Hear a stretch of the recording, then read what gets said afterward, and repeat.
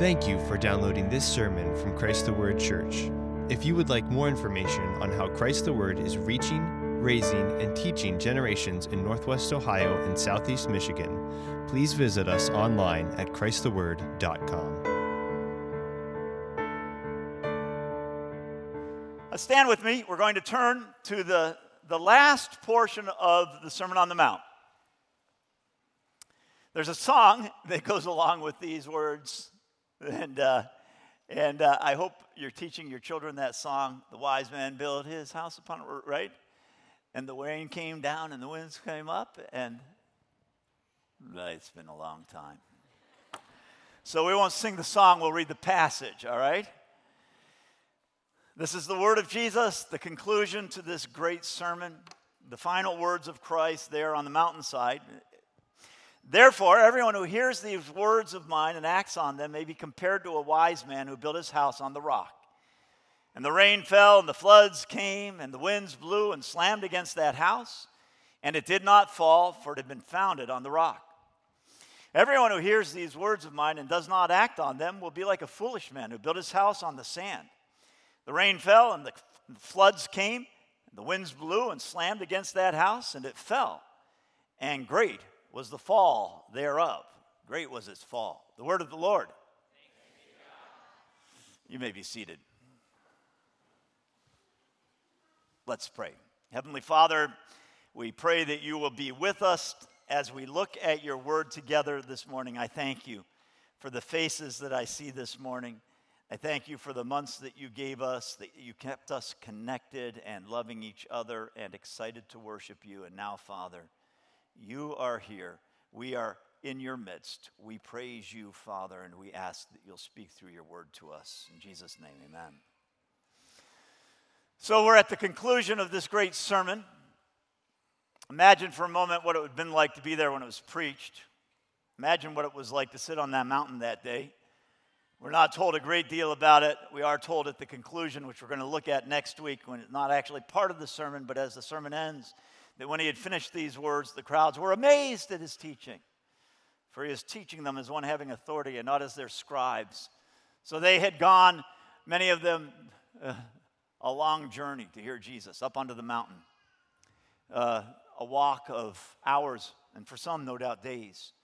They get on the mountain and they hear Jesus preach, and at the end, they don't go away saying, huh, was that all? But they go away amazed. They go away saying, that was something I will never forget. They were astounded at his teaching, for he was teaching them as one having authority. What is clear in the response of the crowd to this sermon, and what we lack as we read this sermon today, is the immediacy of the power of God there on that mountaintop. That as they stood there or sat there or however they listened to Jesus there on that mountaintop, they sensed that they were in the presence of something unprecedented in their lives. That there was an authority there that was beyond anything they had tasted before, and that they were astounded by it, that they were struck by it. It was like a wind. It was like a gale. It was like standing in the English Channel on the cliffs of Dover as the wind hits you. You get such a striking blow to your face that you think, how is this possible? How can I stand in the face of it? No doubt morally and spiritually, that's the feeling of these people as they're listening to Jesus preach this. Now, we have a perspective on these words that they lack, this perspective of time, the perspective of knowing the story that follows. They lack that perspective, and so in some ways they're bound to have confusion as they listen to Jesus. But what they have that we don't is immediacy, or at least which we don't sense often, is the immediacy of God. And that brought conviction. These words penetrated the people. They were in the presence of one with authority, one who taught the word of God with the authority of God, and they were convicted. They listened to this and they went, oh. The words of Jesus penetrated, and I hope that we don't go away just with a wise, timely perspective on what Jesus taught in this sermon, but that we also leave with the conviction that they had that was brought on by the immediacy of Christ. And why do I say that, and why is this possible? Because the Word of God is God. Because the Word of God is living and active and sharper than any two-edged sword. Because the Word of God is in our midst. He's promised to be with us wherever two or three are gathered in his name. And so in every way, what is here in the passage is here in our presence. Jesus is here. Jesus has promised to be with us. And as we listen to his words, we not only have perspective, we have the power. We have the immediacy. The sermon ends with a challenge, a final challenge, which summarizes the entire sermon. Build on the rock. Build on what he has said, on his word. He concludes, just as he began the sermon, by explaining the entrance requirements of his kingdom, the distinguishing marks of those that he will one day acknowledge as his own. When they stand before him in glory saying, Lord, Lord, he will say to some, I knew you. And now he's saying at the end, now I want you to know, because he's just spoken of those who will say, I never knew you. He's telling them who it is that will be said to whom he will say, I know you. When they say, Lord, Lord, he'll say, come, take a place at my right hand. He ends with this final challenge. We know from Scripture and we hear from Jesus that the requirement of God for those who will enter the kingdom of heaven is faith. In our next chapter, when we go on into chapter 8, first thing we're going to see, second thing, actually, after a leper coming down, is a centurion coming to Jesus, a Gentile, and asking him to heal his servant. Jesus marvels at his faith. It's clear throughout the life of Jesus that Christ is looking for faith. O ye of little faith. Oh, the marvelous faith, he says, of this Gentile. He's looking for faith. Faith is the requirement of God of those who will enter his presence. Paul writes, by grace you are saved through faith. And that is the faith, not of yourselves. It comes as a gift of God, not of works, lest anyone should boast. And so the demand of God for his children, from his children, what he expects, what he wants for them, what he expects from them, is faith. But what is faith?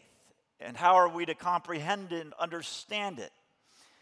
And in these verses that are before us this morning, and in this entire sermon, we have the definition of faith that Jesus gives. Jesus tells us here what it requires, what it takes to enter the kingdom of heaven. And these are not words that are meant to discourage. They're not intended to cause dismay. They are not a hopeless challenge requiring something of you that you can never do and never give. It is, honestly, a great challenge. The road is narrow. Jesus has said that. The gate is constrained.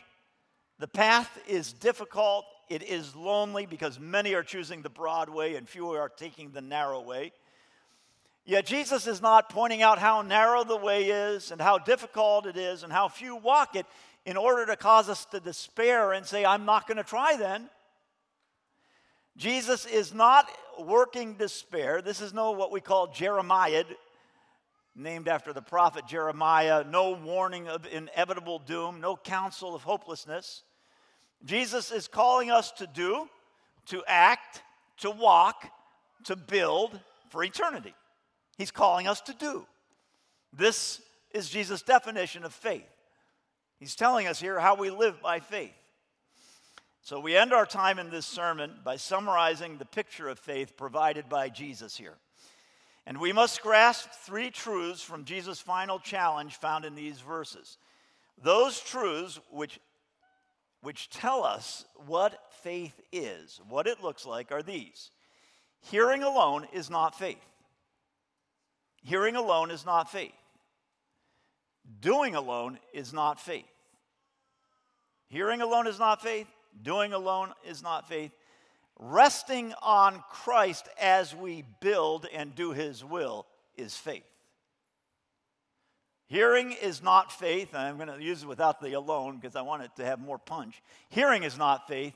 Doing is not faith. Resting on Christ, that's faith. Now, I want to begin by talking about hearing and why it's not faith. Remember, there's a crowd of thousands that are listening to this sermon. They're religious, at least conventionally religious. Only 12 of the thousands are his disciples. The vast majority are not disciples and will never become such.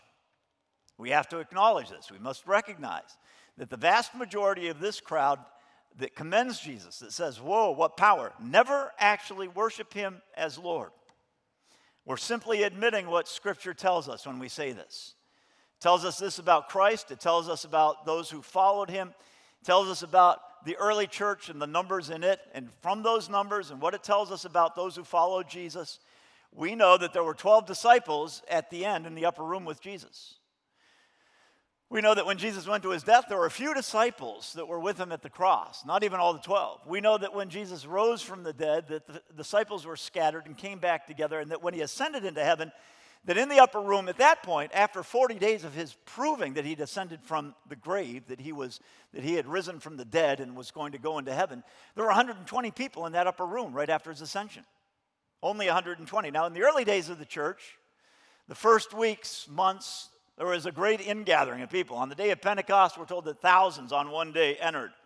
And we know that the church continued to grow in the early days. It was powerful, and it was adding numbers day by day, we're told. But by 30 years on, from Christ's ascension in the early days of the church, the day of Pentecost, 30-some years on, Paul is writing the book of Romans. He's writing to the Romans, and at the end of his book, the Epistle to the Romans, he writes to the Romans, and he says, look, Israel was a tree, and it's been broken, and you've been grafted in. He says, but don't be proud that you've been grafted into the tree of Israel. The day will come when God will restore Israel. And so by 30 years on, it was clear that the Jews had not followed Jesus. What few Jews did had become Christians and were no longer counted Jews, but the growth of the church was outside these crowds that are largely Jewish.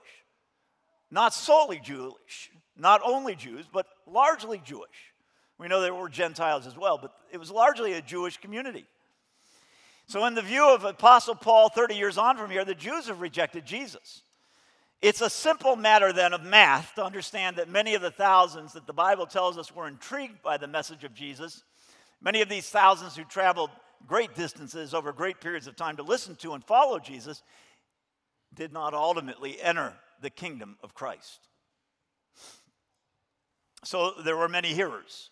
Many, and they valued his words, reveling in the authority of his message, marveling at his teaching. But they were not willing to go further than what was for them essentially an intellectual appreciation, a relishing of religious concepts in their minds.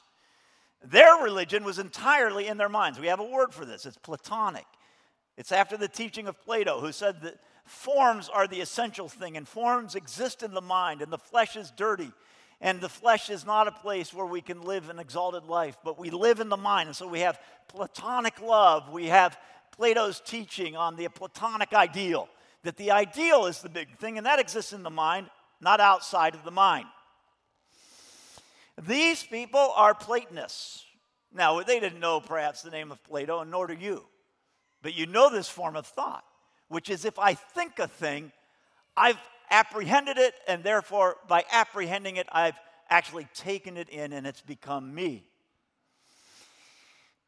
This teaching and the teaching of the Old Testament to most Jews was something they approached platonically, an elevating ideal, not one that they felt you could fully incarnate. And they looked at the people who tried to fully incarnate it, the Pharisees, and they said, weirdos, terrible. Enacting it lessened it. Mixing it with the flesh made it dirty. It was better to keep it pure in the mind. Jewish religion, as all religion over all the ages, except for those few moments when God is truly worshiped, existed for the most primarily in the mind. It was an ideal, it was not reality. They agreed with the law. They read the law. They built tombs for the prophets who preached the law. But then they left the doors of their church, they stopped building the tombs, and they went out and they took advantage of the poor and the widow. And they cheated in their things, and they lied on their taxes, and they did what a man's got to do. You know, that's what I got to do as a man. In the church, they lived by it. They espoused it. They said yes about it. Outside the church, they put it aside, an impossible ideal. We must be very clear on this point. It was not Jesus' preaching of an impossible ideal that caused the crowds to thin out. It was his demand that those ideals leave the realm of their minds and be enacted. Those Reformed preachers who say Jesus is calling us to do something we can never do, and therefore the glory of this sermon is it's impossible, but in Jesus we get forgiven anyway. And so it causes us to turn to Jesus. Just don't read the sermon.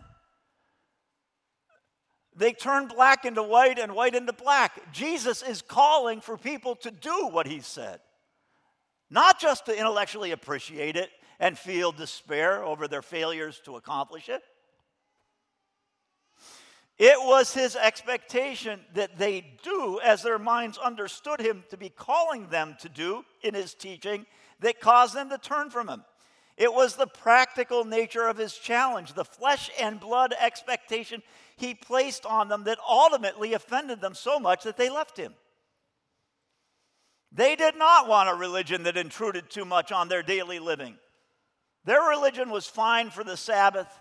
They observed the rituals of the ritual days, the ritual Sabbaths, all these, but they did not seek to live by it once they left the halls of their synagogue. Actually, living it was fanaticism, impossible. Religion died, they thought, if you tried to live it out. It became hypocrisy. Better to have it as a living ideal in the mind than dead in actual practice. They actually didn't want this teaching to escape the pristine towers of their minds, didn't want it to infect their everyday lives, their actions, and cause them to carry this disease into the world of religious obedience. No, keep it in the mind. They were like modern congressmen. The congressmen we have today were exactly the same as the people back then. Modern congressmen who speak on and on about how much they value their religious upbringing, how much they gained from and learned through their religious upbringing, how they appreciate their religion, how they respect their religion, and then they go out and they vote against their religion. It's an intellectual fantasy to them. It's a pristine ivory tower of religious thought that doesn't hit their lives. And in this, the men of this day are no different than the men of our day, and the congressmen aren't all that different than you and me. Hearing is not faith. And when we speak of hearing with approval. The crowd hears, understands, approves, and yet it was not faith. The crowds heard, they liked, they agreed with what they heard, but ultimately only a few follow, only a few find the narrow way of obedience. It is a narrow way, and it excludes many of those. Jesus says to them, many of you will say to me, Lord, Lord, and I will say to you, I didn't know you. This is the day that we live in, a day that has confused listening, liking, agreeing with the true faith that God requires of us with actually being that true faith. Listening and agreeing today are faith. If you listen, if you agree, you have faith. That's the definition of faith today. So all around us, people are building great castles, great ivory towers of faith. Books and teachings, schools and publishing houses, television shows, podcasts, and conference after conference after conference after conference, all dedicated to teaching and preaching truth. Some of them are not sound. Many of them are sound. And yet, regardless of this great victory march of teaching, the church declines and its influence wanes. And our nation descends further and further. Churches seem to be going from triumphant teaching to triumph of teaching. And the nation goes down. And we who are called to be salt and light, we who are called to be the city that's built upon a hill that the world will stream to, have lost our light and salt, and we are not a city that is glorious in the eyes of anyone. And the world is going on saying, oh yeah? And we're saying we have faith. And this is because we have substituted hearing and agreeing with faith. We have made faith to consist entirely of hearing and agreeing. Now, we must hear, but hearing alone is not faith. Remember, I gave those words, hearing alone, doing alone. at the beginning? Don't forget that I said alone. We must hear. Hearing and agreeing are important, but they are not what Jesus requires. They are not the sum total of what Jesus expects. And in this area, the crowd agrees with him. They marvel at his teaching. They're amazed. They recognize his teaching as superior in every way to the teaching of their religious authorities. They're standing there going, give it to him, Jesus, give it to him. This is why he says to them at the end, everyone who hears these words of mine and does not act on them will be like a foolish man who built his house on the sand. He knows that they're listening. He knows they're approving. He knows as well that acting is required and that they will not act. Right before our eyes, we are seeing, in one sense, the fall of the American church. It has great resources. It has great teaching. It has great wealth, but it's falling, and great is its fall. The inevitable winds and storms are descending, and we have pastors, some that I knew personally at this point, who are committing suicide in their 50s, taking their lives. We have musicians who are saying, I never really believed that, and are leaving behind their Christian faith publicly. We have sexual scandal after sexual scandal in the church by leaders. It's a day of apostasy, which means leaving God behind. A day of disobedience, and it's gripped our church. But doing alone can never define faith any more than knowing alone, hearing alone. It's not sufficient to say that faith is acting. Faith, of course, must act, but acting alone is not faith. I need to point out something that's obvious here, but not explicitly stated, and that is, if you look at what Jesus says, if you listen to his words, you understand that in this kind of parable, everyone is building something. Everyone builds something. Everyone's doing something. Doing is no more faith alone when it's alone than hearing is when it's alone. Everyone's doing. Everyone's building a house. Some of those houses are going to stand in the storm. Most won't. It's absolutely clear in this sermon that Jesus' enemies, the Pharisees, are exceptional doers. They do so much, and I'm not talking about the natural pursuits of the human race, like going to school, changing the oil in their cars, getting jobs, being married, having children, mowing the lawn, nursing the children, changing diapers. They do these things. Their wives do these things. They also do much that is specifically oriented towards their religious commitments. They pray in public before men with many words. They give to the poor ostentatiously with grand generosity so that everyone can see it. They fast boldly and publicly with great displays of humility. These guys are great doers of religious works. Throughout his ministry, Jesus is constantly challenged by his foes for not doing as they did. He and his disciples do not follow the traditions of the elders by washing their hands many times a day like the Pharisees do. They don't fast. The Pharisees say, why don't you fast? You should fast. And Jesus says, well, no, the bridegroom's with them. I'm not going to be fasting. They don't observe the Sabbath as the Pharisees would like. The Pharisees are busy beavers filled with religious deeds, and yet it doesn't please God. They are building on sand. When the winds come and the storm descends, their houses will fall. What are these winds and waves that buffet the houses of those who build? Notice that the same stresses meet both forms of building, the ones that are built on rock and those on sand. Both face the same winds. Are these waves, these storms, the normal, simple buffetings of life, loss, hardship, car breaking down, money not coming in, difficult marriages? It may be that Jesus is speaking here of the trials of the day of his return, a day of testing and trial, when the motives of all hearts will be exposed and all mankind will stand in his presence, in the presence of Christ and the Father. But I think, honestly, that Jesus is speaking about more than just the everyday trials of life, and he's speaking of a time that's sooner than the day of judgment. That Jesus is speaking here about this life, not only of eternal judgment, and not only of things that happen to everyone, that everyone can get through, because it seems like the people who build their houses on the sand and on the rocks get through the same difficulties in life about the same.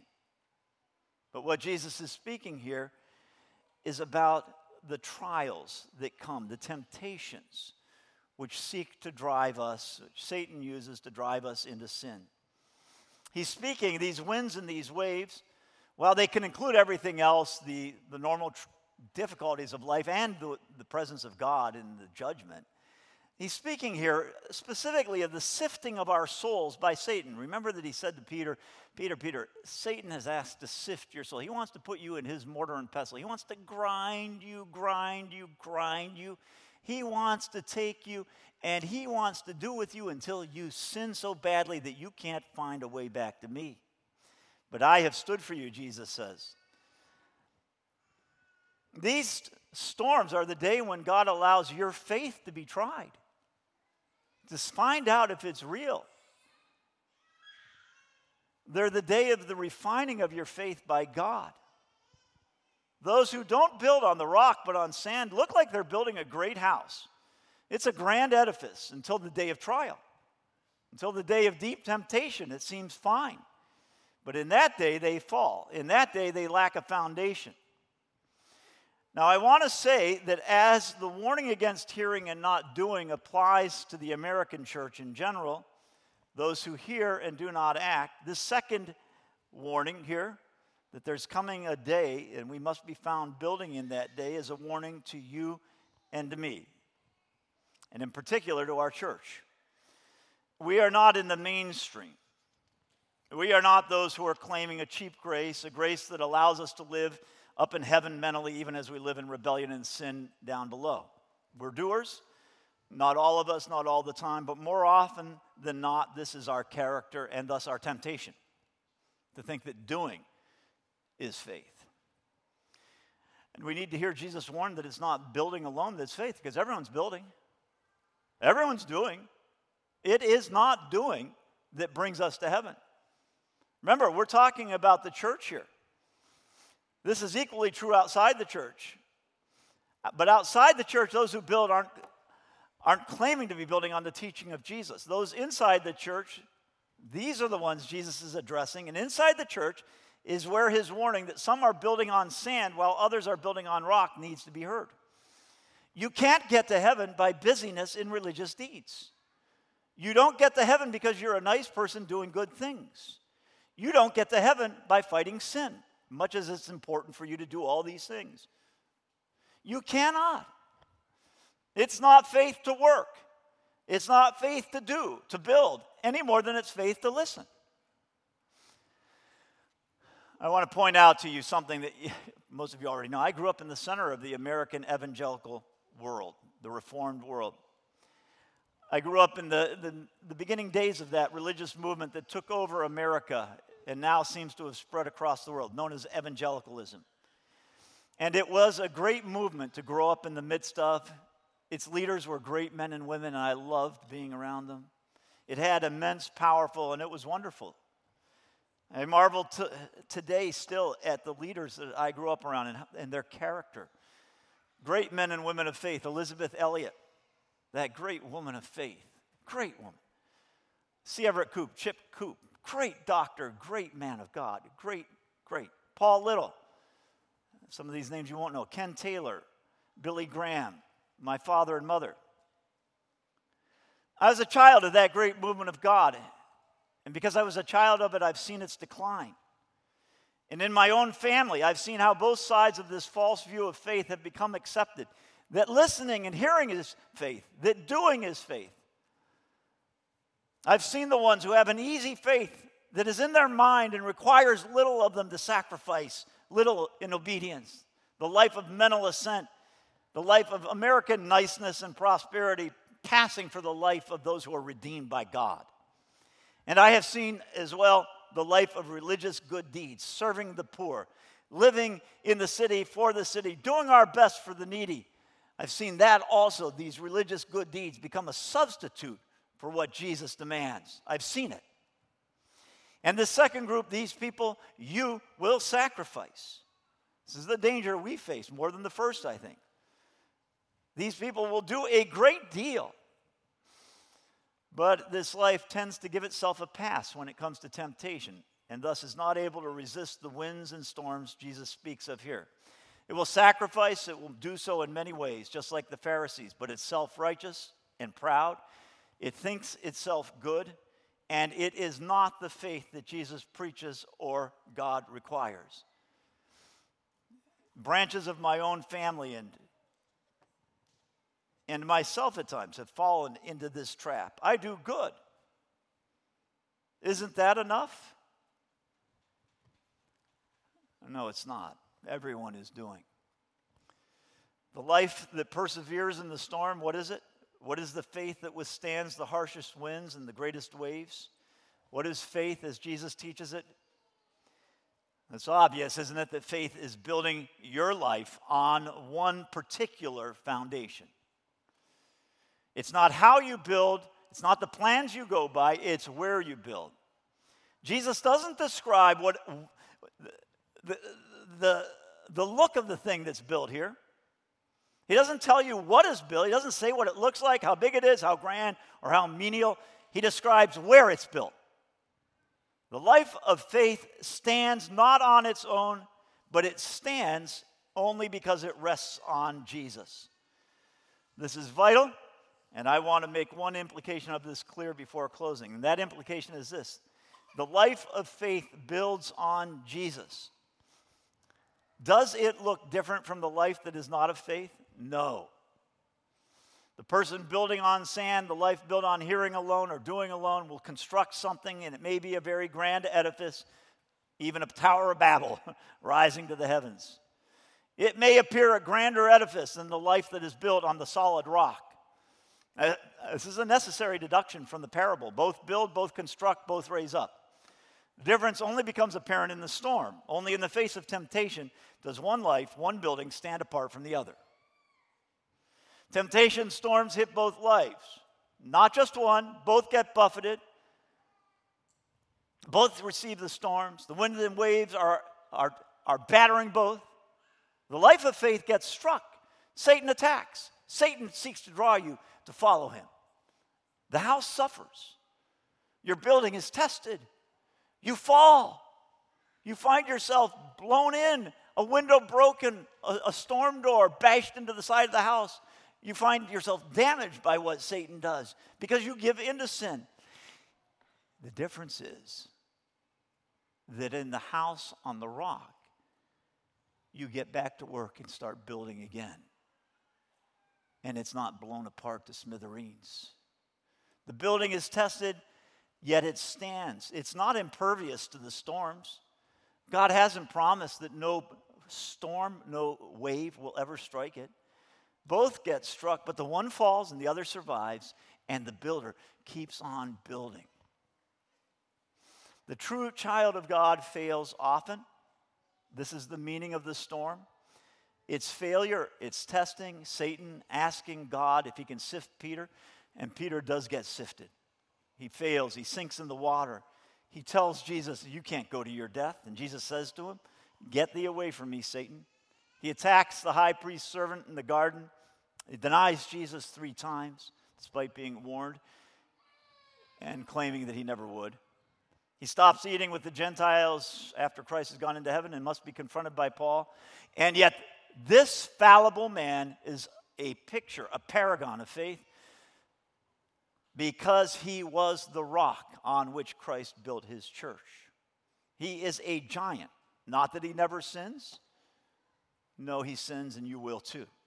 You will fail. You will deny Jesus. But he is a paragon and a rock in that he comes back to Jesus again and again and starts building again, repenting each time and returning. Faith is not your perfection. It's not your believing perfectly or doing perfectly. Faith is the perfection of Jesus Christ undergirding you, you standing on it, you living on it, you resting on it. And this is why I want to close by saying we don't understand the Sabbath. God requires in the Old Testament a tenth, a tithe of everything, all the money, all the goods. But when it comes to our time, It's about 14%. He says, 1 day out of 7, you're to give to me. And what are you to do on that day? You're to rest. You don't have to do anything. You're to let everything go, and you're to rest in God, in God.